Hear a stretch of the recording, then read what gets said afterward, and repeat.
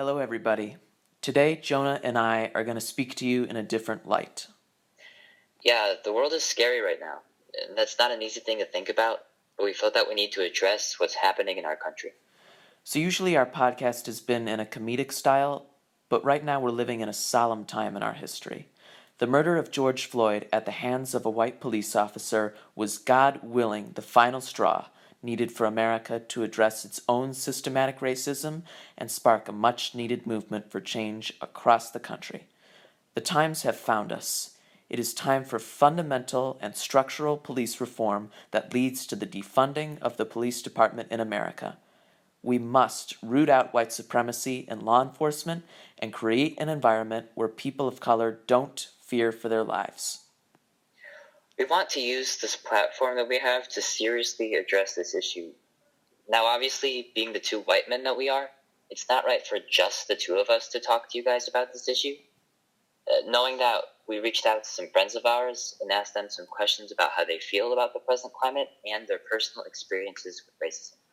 We are also going to give them the floor to directly address you all. In this time, it is vital to elevate the voices of people of color. For white people, it is time to listen, educate ourselves, and support the efforts of people of color in their fight for justice. The world is watching, waiting to see how America responds to its second pandemic. Please listen, acknowledge, and learn from what you are about to hear. Our first guest today is an accomplished, multi-talented musician, singer, actor, athlete, activist, and one of the kindest, most down-to-earth people you could ever meet. In high school, he was one of the best singers at Niles North as a member of Chorale, the top choir, and Take One, the top vocal jazz group. He was selected as an ILMEA All-State musician twice for both choir and vocal jazz, and was selected as an ILMEA district musician for both regular choir and for vocal jazz 3 times. He participated in the Black History Assembly and was a wicked saxophone player in symphonic winds and in jazz band. He flawlessly portrayed Benny in our school musical In the Heights and was involved in many other theater productions. He was a member of the Steel Pan Ensemble and was involved in broadcasting. He also managed to be a solid academic student along the way. Whew, that's a really dedicated and involved guy. Ladies and gentlemen, it is our pleasure to introduce Franz. Hello, Franz. Thank you for having me. Of course. With you today. And we're just going to get right into it. We would like to know, what was your immediate and what are your ongoing reactions to the murder of George Floyd at the hands of a white police officer? Well, as a black man living in USA or living anywhere, it's pretty traumatizing to see such inhumane actions done by a cop towards someone who looks like me. And I feel as though, yeah, a lot of people are saying that the protest should be peaceful, but they don't understand that you can only be oppressed for so long without feeling anger and just wanting to riot, you know? Yeah. Mm-hmm. Your past have any personal encounters with this kind of situation, with police injustice? Personally, no, because I feel as, the area that we live in, the cops are more humane than other places. Because, this is such a diverse county. And so I feel as though they would know that if they did something like that, it would spark an uproar. Whereas, in other places, they don't really put that into consideration. Right. Right, yeah, we're very, very lucky to live in this place. And as we know, and as our listeners may know, you have moved on to college this year. Yes, sir. Moved on to DePaul University. Yes. In your first year there, has the climate been different than you're used to with racial tension, racial-wise? Did you experience anything different than you had in Skokie? And that was around November, where me and a couple friends were waiting for a bus, and someone just drove past me and just screamed out the hard R, and I was like, that was very uncalled for. There was no reason for you to say that to me. Wow. But other than that, it's been the same as where we are. That's good. What would you say to white allies who want to help support the Black Lives Matter movement, but don't really know how to contribute, don't know where to start? Like, what are some first steps that people can take in that regard? Well, first, I'd probably say to educate yourselves and just like get used to understanding what different scenarios have gone down and why we're feeling the way that we are.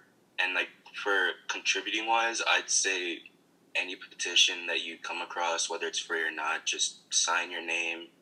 Make sure to like post certain things to make sure that people know exactly what's going on. Just keep everyone in the loop. And then other than that, I think you're fine. Great. I'm sure you heard about like the ACAB stuff with that. What are your thoughts on that, and what are your thoughts on a gradual defunding and abolition of the police department in America? I mean, for the ACAB thing going around, I agree with it because it doesn't stand for all cops are bad. It's just saying that all cops are bastards, meaning like they work for like a bastardized institution. And like defunding the police, I don't think that we should completely abolish it because then everyone would just do whatever they want, and there would be no power saying that you couldn't do that. Like I feel like abolishing it is wrong. I think you talked about this a little at the beginning, but do you have anything else to say about people who choose to criticize the riots instead of talking about the real issues of racism that are at work here? The people who choose to focus on like the looting and the rioting, yeah, it's a problem. But if you think that's the biggest problem, then like I don't know, something's not clicking up here. Yeah. As an aspiring musician, do you foresee any conflict, struggles, barriers in the future regarding race and this line of work? Well, since my genre that I partake in is jazz, I would say no, because a lot of jazz people listen back to like the performers in the 1930s and so forth, and the majority of those people were African American performers. So I feel like if you were to be racist in the world of jazz, you would get criticized very quickly. They don't take that lightly at all. Right. So we're going to give, per our last question to you, we're just going to give you the floor to say whatever really you would like to the people listening, just something to resonate with them, anything you have on your mind about the issue. Now's the time if you want to do that. I'd say don't be afraid to speak your mind, because I know on social media a lot of people are saying, oh, if you feel some type of way, just unadd me. And that's just childish. Like, it's okay for people to have different opinions. And if you disagree with someone's opinion, don't say unadd me. Just try and talk to them and see how they're viewing the situation versus how you're viewing the situation. And other than that, that's about it. That's all I have to say about that. Well, thank you very much for joining us. This means a lot to us, helping out everyone with our words. We hope we can have you back here in a different light, in a more energetic tone, back to the way sometimes Louis and I usually act on this thing. But other than that, just the guest. The guest, yeah. Thanks for coming. Thank you so much. Thanks for having me. For sure. Our second guest today is a passionate activist from Niles North fighting for change in this country. She was a speaker at a protest just the other day. She was an extremely dedicated, involved student in high school. She was the PR representative for student government, an accomplished visual artist, a student leader, skilled broadcaster, and incredible athlete on the girls' basketball team. She was actively a member of Students Organized Against Racism and Femme Club. Academically, she was stellar, earning a GPA above 4.0, and she won the Outstanding Senior Award of Distinction. You will hear about this person's successes all throughout your lives, I'm sure. Ladies and gentlemen, it is our privilege to introduce Udoka. Hello, Udoka. How are you doing?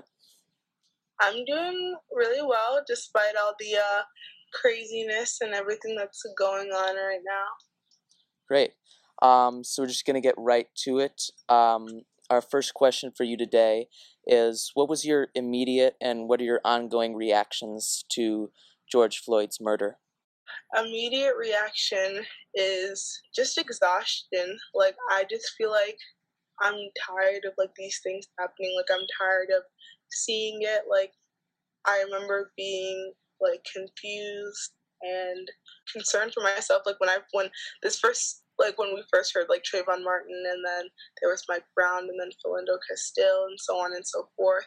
And, like, those were, like, scary. It's still scary, but, like, now it's just, like, you're just, like, tired of it happening. And it's gotten to that point. It's, like, so exhausting and also, like, infuriating that you just kind of, like, want to do something. So I feel like, and then, like, now ongoing, it's just, like, trying to channel that anger and that frustration and annoyance with everything that's going on, trying to channel that into some form of action. Great. Yeah. I went to the protests the other day and saw you speak, and I just wanted to say you're really inspiring, really moving. And I can't imagine, but I want to ask, what was going through your mind as you spoke on Thursday? First thing I was thinking, I hope these people can freaking hear me because there was a big old crowd. Like, probably has to be like a couple thousand people, maybe like 1,000, maybe. I don't know. There's a lot of people out there. So I was worried that they couldn't hear me. And then just like speaking, I was nervous. I had written down a speech in my phone because part of me was like, maybe I should just go up there and just like speak what's on my mind. But then I tend to ramble, so I was like, let me just like write some notes down of like some things I wanted to say. And I was just hoping that I could convey my frustration and like all the things I was feeling into this speech, because really what I was trying to talk about is how there's been so much progress made just in this past like 2 weeks, you know, but it can't like stop here. It can't end because it's not the trending topic on Twitter anymore. It can't end because everybody already posted their little Instagram screens and then kept it pushing. Like, it has to be continuous effort, you know? Like, it's not like the movement's been around for what, like 8 years now, I want to say, and like I don't think it's going anywhere anytime soon. But I mean, like, the amount of progress and really just the amount of accountability that and like the standard that people are holding each other to right now is really great in my opinion. Like, I think calling out like these businesses and calling out these like celebrities and all these people in positions of power, calling them out for not doing enough or not saying anything, not speaking up. Like, I think that level of accountability is good because it's just like time for everybody to really just step into like this place of discomfort and learn about what's like really actually like, take the time to learn about like what's happening right now. So like just in the speech I was trying to just tell people like it doesn't end here, you know, like really this is just like we're just getting into it, like we're just starting to see like the beginning like roots of the future change to come. There's so much more to go. We kind of just graduated high school. Yeah. Do you think you could identify and talk about any existing forms of systemic racism that we have at North? Okay, well, I think with North, well, first of all, our staff has a complete lack of diversity. Like, as we know, there's only like one actual black teacher at school. Besides that, like, I mean, I just think it blows me because now North really is like a super diverse school. Like, everyone knows this, it's a diverse school, you know, and that's like a great thing. But obviously, our staff like doesn't reflect that, and we've had a history of kind of screwing over our black staff members at North, like we saw with Dr. Isaac's situation, or even Dr. Robinson freshman year. So we've just like seen, or what's her name, our old director of equity. So just like seeing the way that like those staff members have been like treated and stuff, like those black staff members, like that's one thing. Second of all, curriculum. I think it depends on, of course, it depends on the teacher that you have, because I know like a lot of teachers are making strides to really make their courses intersectional, because a lot of times like curriculum can be very Eurocentric and like oriented towards like quote unquote like white culture and stuff. So I think it's great that we just started our Asian American Studies course like this past year, which is really cool. Then we have Afro-Lat Studies, which is amazing, taught by Sharma. But I think those things, and just also like in terms of like our school culture, I see a lot of like subtleties of racism around. I just think that because our school is so diverse, I think it's made us all like really like comfortable and stuff around each other. And I think sometimes like comfort can kind of like lead to people overstepping other people's boundaries and thinking like, oh, I can say this because we go to Niles North, you know, like it's fine. When it's not. So like I've seen a lot of that too over the past 4 years. And I've seen a lot of just like performative stuff, like things that are like, I don't know, I think our school can kind of, or especially like our administration, can sometimes hide behind like the cloak of diversity, you know? Like we automatically assume we're better than the Nutriers and the GBSs and all those type of schools. And like in a lot of ways, I think we are.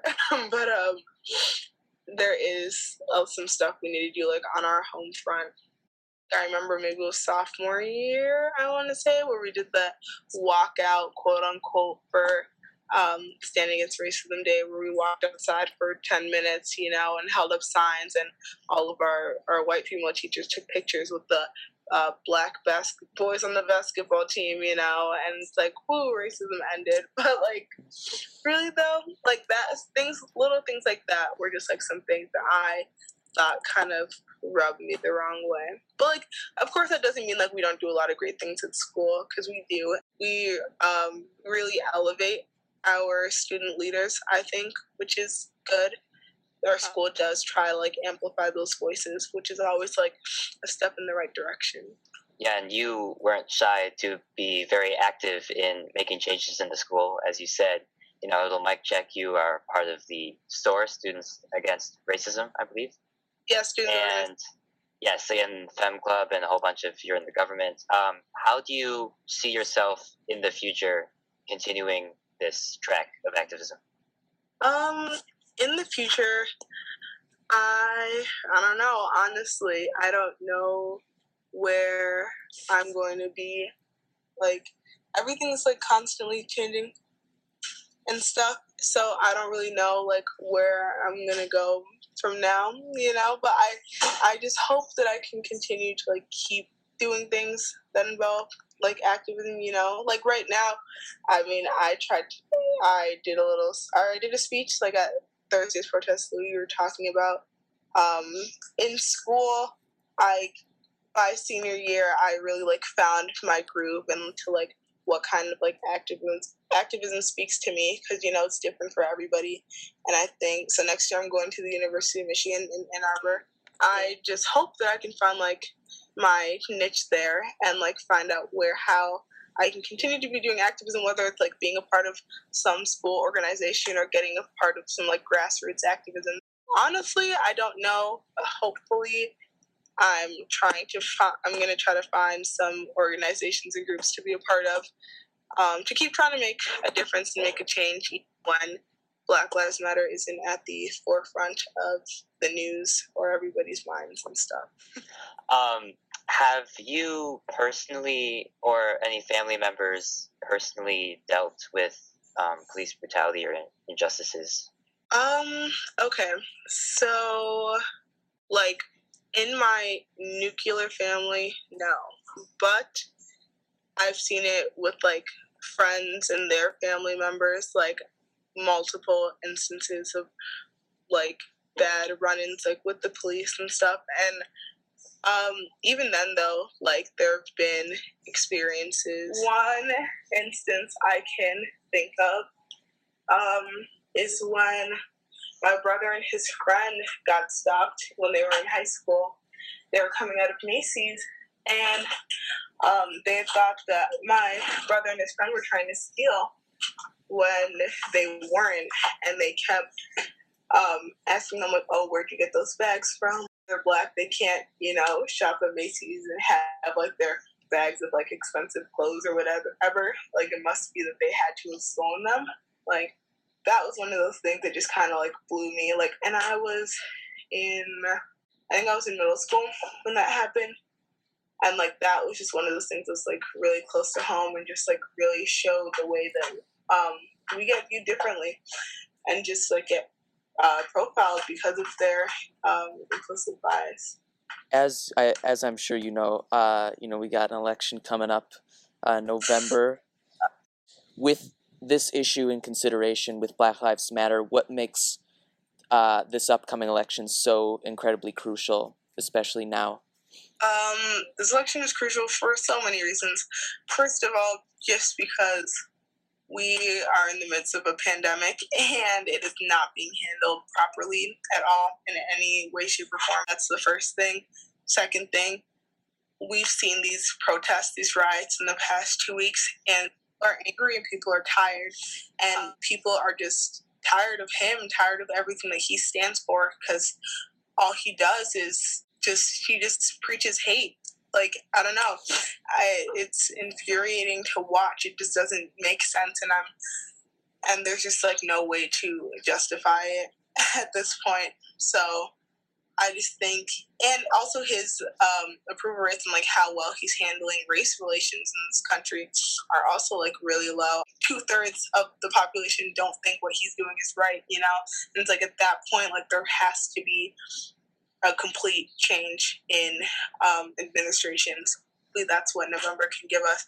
And as someone who's going to be voting in a swing state in Michigan, I'm ready to use my right to vote, participate in the democracy and whatnot. Because, this election is critical. Like, change needs to be made, and change needs to be made as soon as it can be. So I'm just hoping that he doesn't get another 4 years, because I don't know if this country can handle that. Yikes. Yeah. You talked about this with some of the Niles North administration people with performative activism. What distinguishes performative activism from, a more real, genuine concern about the empowerment of people of color? So we were wondering if you could talk about that a little bit.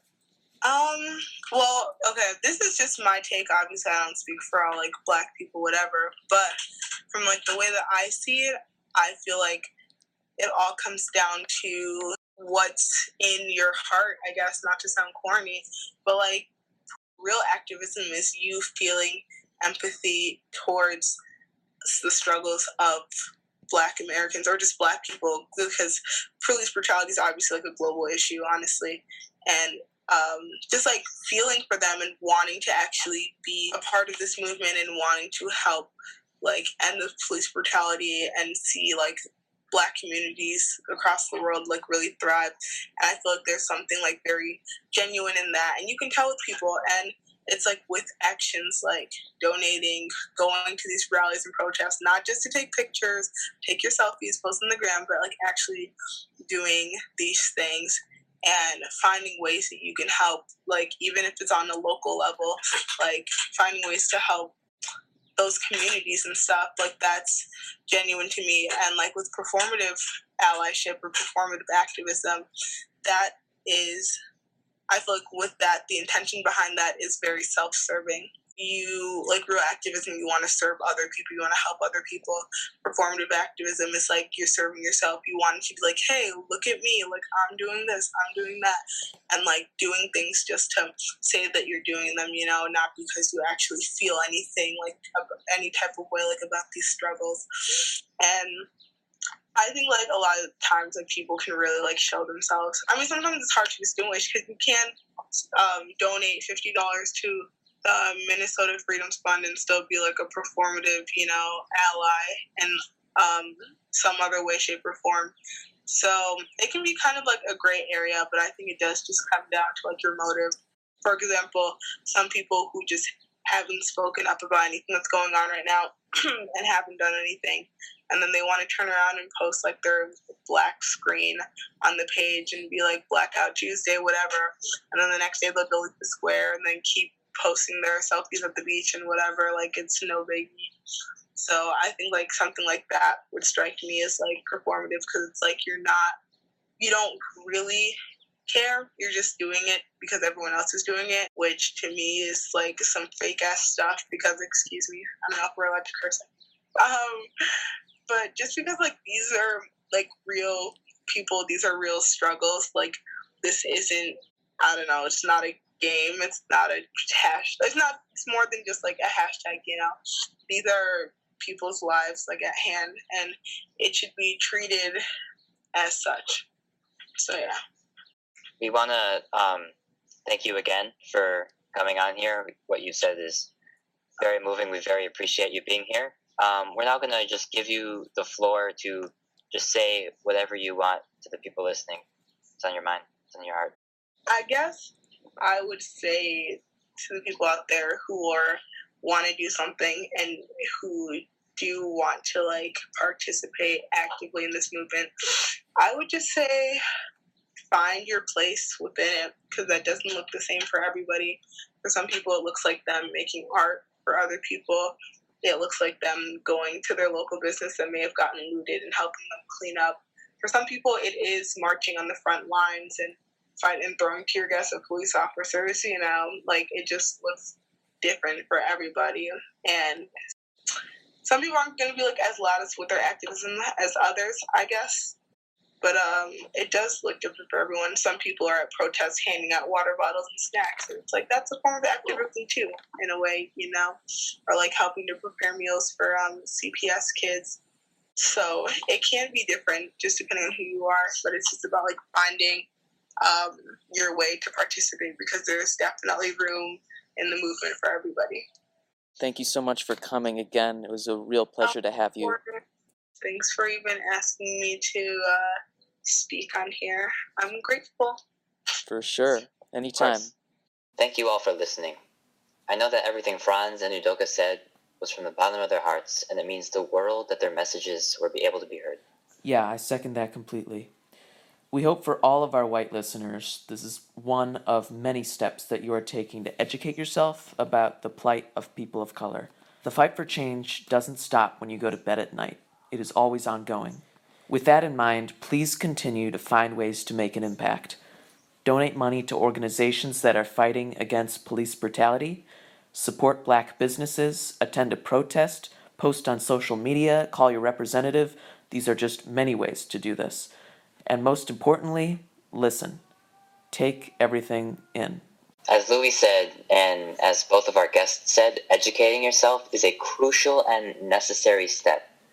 This was a much needed episode to be talked about. Thank you for sticking around. The fight does not stop here. Please continue to do everything you can. This is a much needed change in American history that needs to happen. Yeah. Next week's episode, we'll jump back right away to things as they normally are. We hope we can get you guys the laughs you want in this time, as that is why we do this. We want to bring you guys joy during a revolutionary point in American history. We know that nothing will be normal, and we hope things don't go back to normal. Like, we hope this stays in the news cycle, and so like our episodes will go back to making you guys laugh, but no, we're always thinking about this, and we hope you are too. And with that, No justice, no peace. Goodbye, everyone.